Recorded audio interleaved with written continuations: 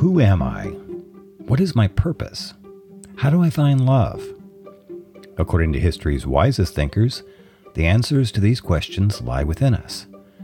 For if we want to find happiness, meaning, and fulfillment in this life, then we need to know ourselves. But how exactly are we supposed to do this? Hi, I'm Eric Oliver. For the past 20 years, I've been teaching a class here at the University of Chicago that tries to figure this mystery out. What I've discovered is that the best way to know yourself is to explore 9 key questions. Now, some of these questions are basic, like what am I or who am I? But some are a little more unusual. Things like, what are my dreams telling me, or who is writing my life story? Over the years, as I posed these questions to my students, I've noticed 2 things. First, these questions are a lot harder than we commonly realize. And second, many of us don't even know where to begin looking for answers.